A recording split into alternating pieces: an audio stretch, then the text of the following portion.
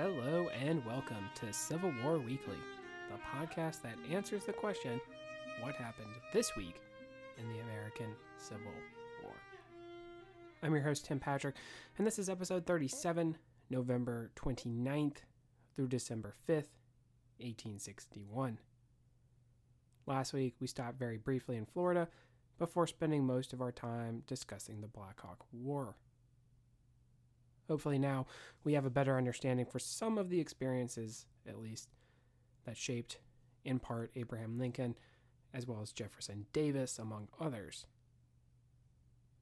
This week, we will actually round out our Mexican War discussion and take a look at takeaways and experiences from that conflict.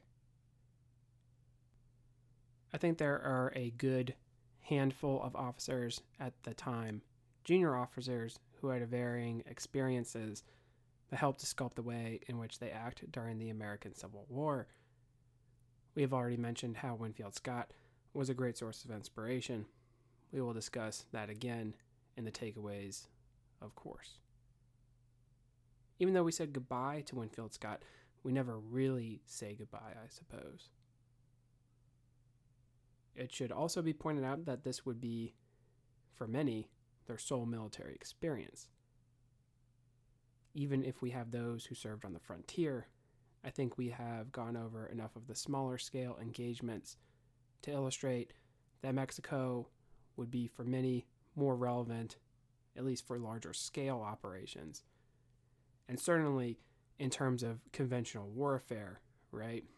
There was a lot of hit and run, fast moving tactics and actions that happen against the Native Americans on the frontier that don't really translate very well to the Civil War.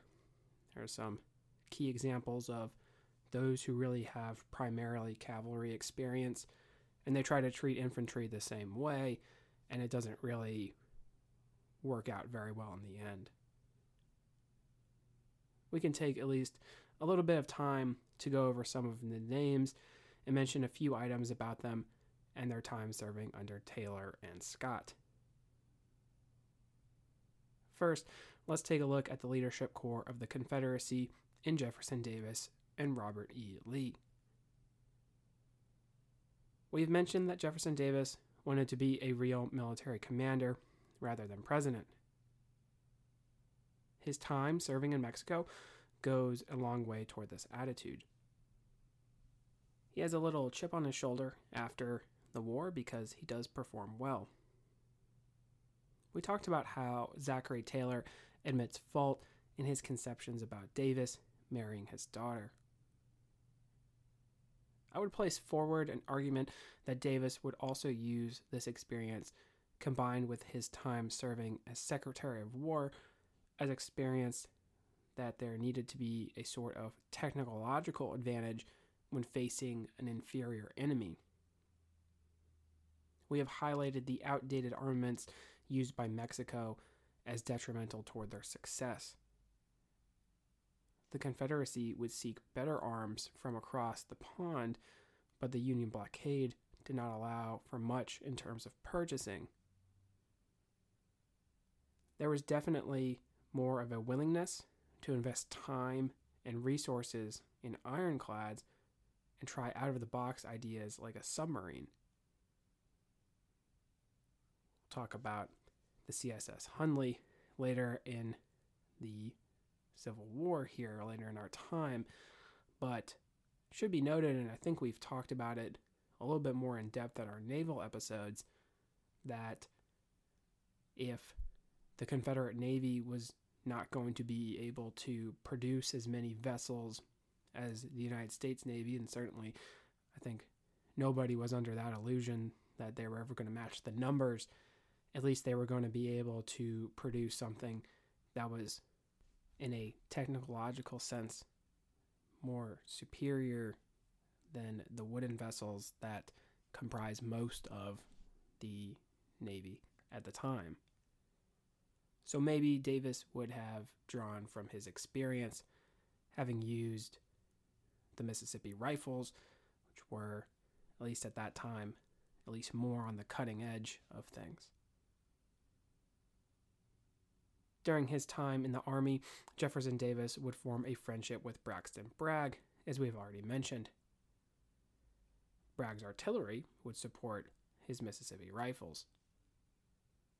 Of course, as we've already mentioned, Bragg would be disliked by almost everyone except Jefferson Davis. Robert E. Lee, on the other hand, sees his star have a very advantageous rise.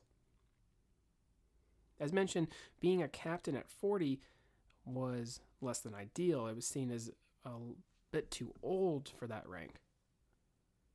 Lee would play a large part in leading the U.S. troops in 2 separate engagements. This would catch the attention of his superiors and most likely elevate his status, whereas he had been rather stagnant prior to the war. He would take to heart the lessons that Winfield Scott would impart upon him. Those lessons would, of course, be very Napoleonic and include strong interior lines, as we've already mentioned. Lee would use these twice in 1864 in 2 famous situations, the first being a near disaster at Spotsylvania, and second, more successfully at North Anna. Both situations included a defensive position at angles, which are great for terms of logistics and resupply, but also fairly dangerous if, say, the line is broken. Scott was also aggressive when it came to the battlefield. Lee is often criticized for being defensive, but if we take a deeper look at the engagements he fights and combine with the overall Confederate war strategy, then we may find this to be false. There are plenty of times Lee takes the fight to the enemy.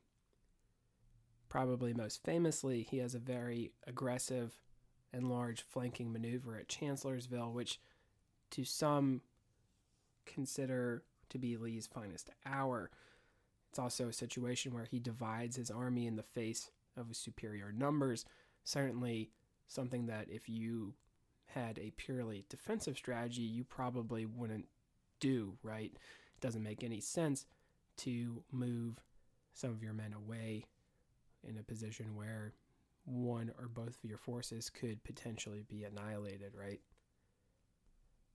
Lee also invades the North twice during the war, right?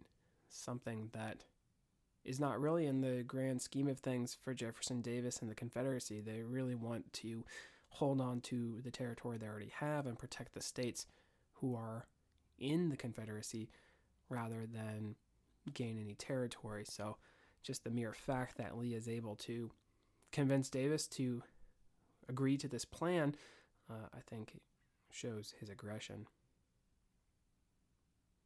The diplomatic skill that Scott shows is not lost on the Confederate commander. As mentioned, he is able to navigate in the Army as well as with Jefferson Davis, something that other generals did not accomplish, right? Joseph Johnson is a great example of someone who does not get along with Jefferson Davis.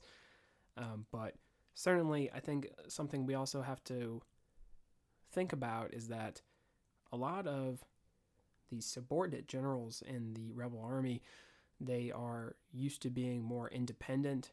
They're not really used to being told what to do or having tight discipline. So Lee is able to gain control without necessarily alienating those under his command, which is going to be something that speaks well towards general cohesion of the army.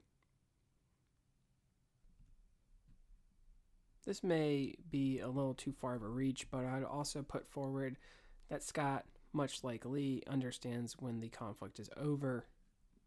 President Polk, during the war, wants to press for more territory, perhaps throwing the country back into open combat with the Mexican people. That's something that Scott obviously does not want to have happen, and we talked about it in our rundown of the Mexican-American War. Lee also does not disperse his army and move to join Joseph Johnson in North Carolina. I think he understands when the writing's on the wall and the war is over. There are even more situations where I think Lee, among others, including, say, McClellan and Beauregard, who serve with Scott, really glean from their experience, even down to the staff makeup. Scott has a very Napoleonic style staff. He relies on these engineers, likely, to sort of guide the army, right?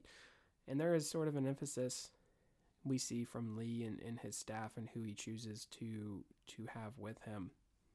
There are other generals who decide they want to have family members, sort of a spoil system of sorts, right? We talked about the spoil system and talking about the Black Hawk War, but Lee is more interested in having talent, much like Scott. Now, let's take a look at Ulysses S. Grant. Grant's letters home are well documented. Despite showing bravery and skill in leadership, he would not like his time serving in Mexico.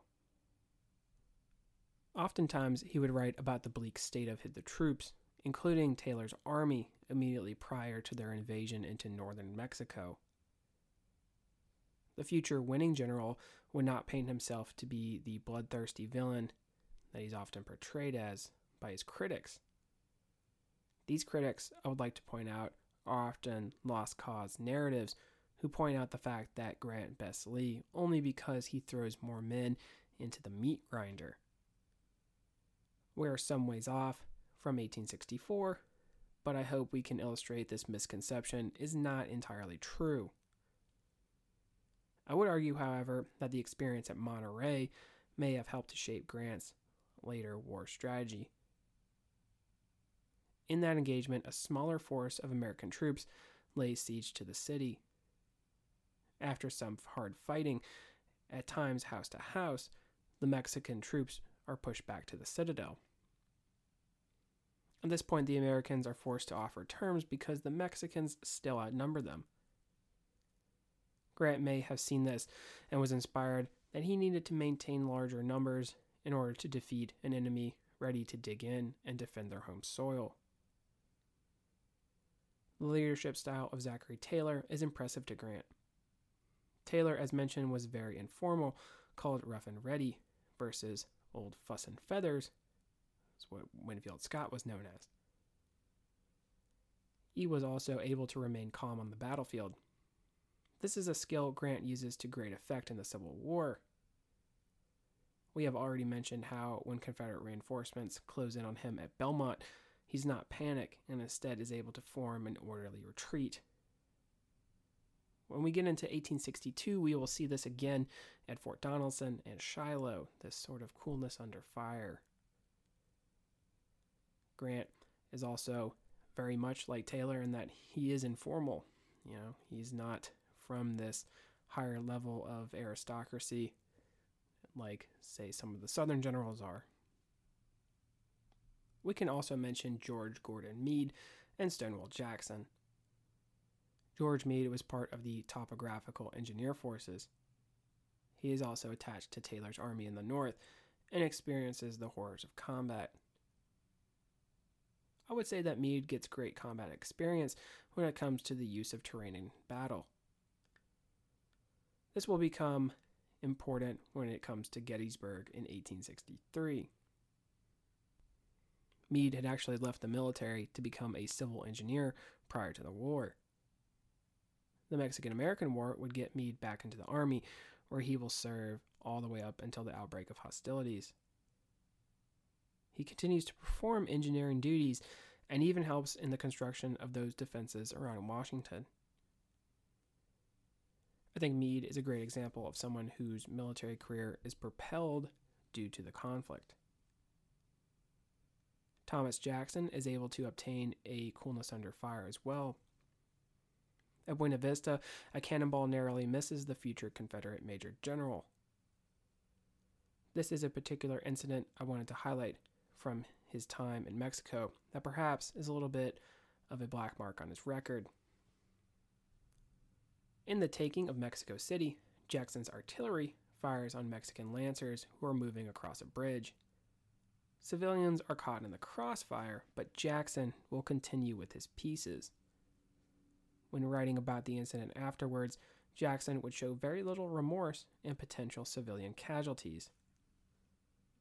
I think this is sort of interesting in the future mindset of Jackson, and maybe dispel some of the generally positive press he receives through books and movies like, say, Gods and Generals. Jackson does have somewhat of a fanatical sense that the Southern cause is just and right. This same cause is also supported to be correct by the divine, and this could be an early form of this kind of attitude displayed through a younger man. Maybe I'm off on some of this stuff, but it is still an interesting thought. Much like Meade, Jackson is able to rise because of the Mexican-American War. He has a really tough life beforehand. He's actually passed up when it comes to the appointment to West Point for somebody else from, at that time, Western Virginia, right? But when that individual drops out of the military academy, Jackson is able to take his place. So he's sort of always fighting this uphill battle. He also makes relationships with officers in the Mexican-American War.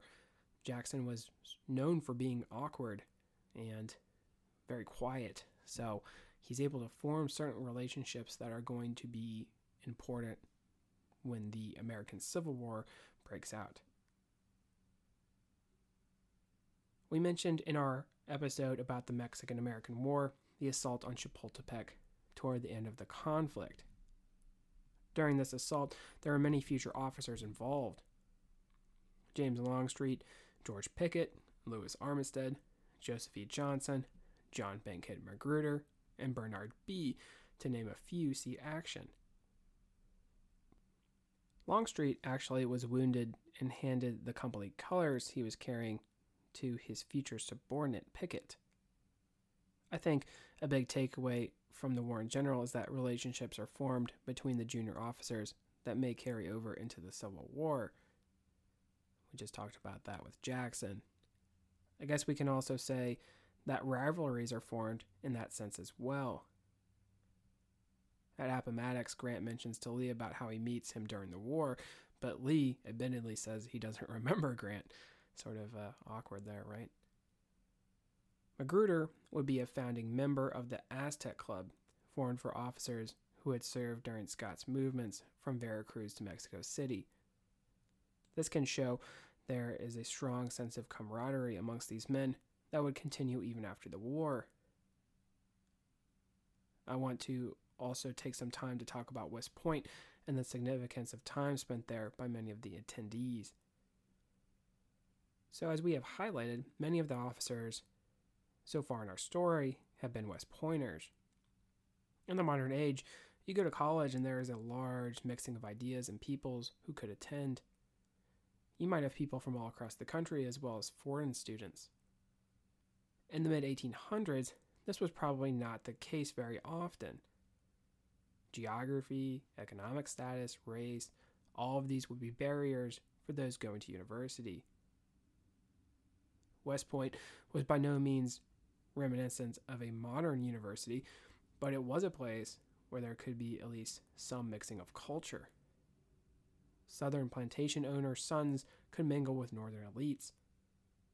There were also those who obtained sponsorship to attend, so not always the extremely wealthy were the sole cadets. So this was important to point out and may have added to potential knowledge of generals on both sides, as well as the building of these already mentioned relationships. As far as takeaways, I think the obvious one is that there would have to be an expanded military presence as a result of territorial expansion. The newly acquired areas would put the American military in conflict with native peoples, like we mentioned in talking about the Apache and Navajo. We can also see through Winfield Scott and his campaign to take Mexico City, there is an emphasis on operations in a hostile country and logistical support. Scott has an army of about 12,000.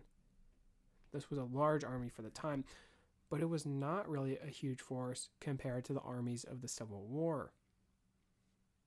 Because his army is on the smaller size, he is greatly outnumbered compared to the entire Mexican force that is laid against him. There are also many problems with supply lines and bandits. After the capture of Mexico City, the only American casualties, besides those dying from illness, are being picked off by bandits. Speaking of the illness piece, I think it's interesting that in terms of casualty total numbers, the Mexican War does not rank high on the list of American wars. It does, however, in terms of percentage of those engaged. There are some 13,000 deaths in the U.S. military throughout the conflict, more than the total number of Scott's army. But I digress. Being able to successfully have a smaller occupying army in enemy territory was impressive on behalf of Scott, and the officers serving under him would learn. Not agitating the civilian and potential partisan population was important. Scott took great pains to make sure that there was discipline among his troops, especially the volunteers. Being able to protect logistical lines was also of high importance, as we have already talked about. I think that Civil War officers would learn about how to lead volunteer troops, and more importantly, how to train them in order to be effective soldiers. Mistrust of the presence and an awareness of public opinion could have been gleaned from the war with Mexico as well. We see that the enthusiasm wanes for the war. This is based off of the atrocities committed against civilians, combined with politics and views that the expansion in general was unjust. It's sort of telling there are very few monuments dedicated to the Mexican-American War, and certainly there is not one in Washington, D.C. The cooling of war fever would derail the war effort, something that would not sit well for soldiers who fought. We see in the Civil War generals like Sherman, who were not fans of the press. An interesting measure was on the home front. Wives of the soldiers were urged not to spread the seeds of dissension. A letter would be published in the Confederate press written by Robert E. Lee that has words to this effect. Whether Lee actually wrote the letter is debatable. What is not is the wish of the Confederacy to shut down negative waves. Let's go over some attitudes of the soldiers serving during the war. Specifically, I want to mention their attitudes toward desertion and duty. I think if anyone has listened to our first Patreon episode, you will note that these attitudes are something that fascinate me, and hopefully you find the subject matter interesting too. We really cannot point to X and say that led to Y definitively for a large group of soldiers, right? When talking about this stuff, there are just many examples that are given to us that show a bit of a trend to them. So the following observations I have seen made through a variety of sources. First, I would like to point out in the writings of Confederate and Union soldiers a differing attitude toward the war effort and the opposing side. Union writing is more critical in terms of the Union war effort and would be ultimately more complimentary of their opposing side. Confederates, on the other hand, would not be so disparaging toward their own performances, and they would take a more hardline attitude toward federal forces. Why was this? Well, there are several reasons. The first is there was a more honor-bound, chivalric approach in the South than that in the North. For instance, defeats were not highlighted, and many rebels even wrote about how they would lick the Federals, even to the very doors of the McLean House at Appomattox. In the larger defeats, there were more anecdotes of the misadventures of Union forces or their poor performance in certain parts of the engagement. Union troops seemed to have more of a battlefield bond with their Southern counterparts. Many of them had admiration for their valiant performances, even in the face of overwhelming odds. Especially as the war started to draw to a close and supplies ran low, there were accounts of Union soldiers being impressed. We talked about that in our Frank Wilkinson review, as a matter of fact. I think this can also be drawn up to the fact that conquest was not key, but rather the restoration of the Union was a main goal for even the rank and file. Not so for the Confederacy. If you remember, there was often a depiction of the Northern soldiers as these great invaders. Most of the battles, as previously talked about, were on Southern soil. This could be a good example of why the Confederates were not so keen to hand out compliments to their enemy. I want to also mention the attitude of Civil War soldiers toward desertion and battlefield performance. Coffee grinders, skulks, shirkers were all present in the Army and were widely disliked. Desertion, on the other hand, was a bit different. Many soldiers still did not wish to be viewed as leaving the Army because they were cowards. In fact, one source I saw has a scenario where a soldier plans out a return trip home, but then cancels plans when there is a word the town has already thought he jumped ship. Such a weird sort of dynamic. Soldiers, especially from rural areas, will return home out of fear no one was taking care of their families. This was a reason that did not forsake the cause, but as you could imagine, was a powerful motivator. You combine that with the less than exciting lives they lived in camp, and there is a recipe for disaster. Some soldiers even did not understand when they were punished by the Army because they had every intention to return. Toward the end of the war, there are bounty jumpers, especially on behalf of the North, who would leave for obvious monetary and self-preservation reasons. Both sides had conscripts who were not keen to fight. In the North, these individuals were often immigrants who had even less of a reason to fight. Those soldiers who did stay and fight were keen to turn out good performance on the battlefield. There are many cases where individuals are brought to trial, even in some cases for battlefield misconduct. Unfortunately, there could possibly be political motivation toward accusations of cowardice or shirking of duty. I think it is important to understand these kinds of examples and sentiments because they may not necessarily be what we think about when picturing Civil War soldiers. Let's leave things right there. Turns out this lighter week actually saw a good amount of discussion. A little removed from our original talk, we went over some main points from the War with Mexico. We went a little more in depth with some battlefield experiences, and while these were definitely not all of them, they were a good sample for us. Closing it out, we have a little more about the mentality of the common soldier. Next week, we'll head back out to Oklahoma for the continuing campaign on that territory. We also check back in on Western Virginia. Seems kind of weird, we have not been there for quite a while. If you like what you hear, please make sure to leave a review. Posted in the description should be a link to the website, as well as a link to the Patreon and Venmo information. Support for the general upkeep of the show would be greatly appreciated. Feedback is welcome. Question, comments, concerns. The email is cwweeklypod@gmail.com. Thank you all so much for listening, and have a great week.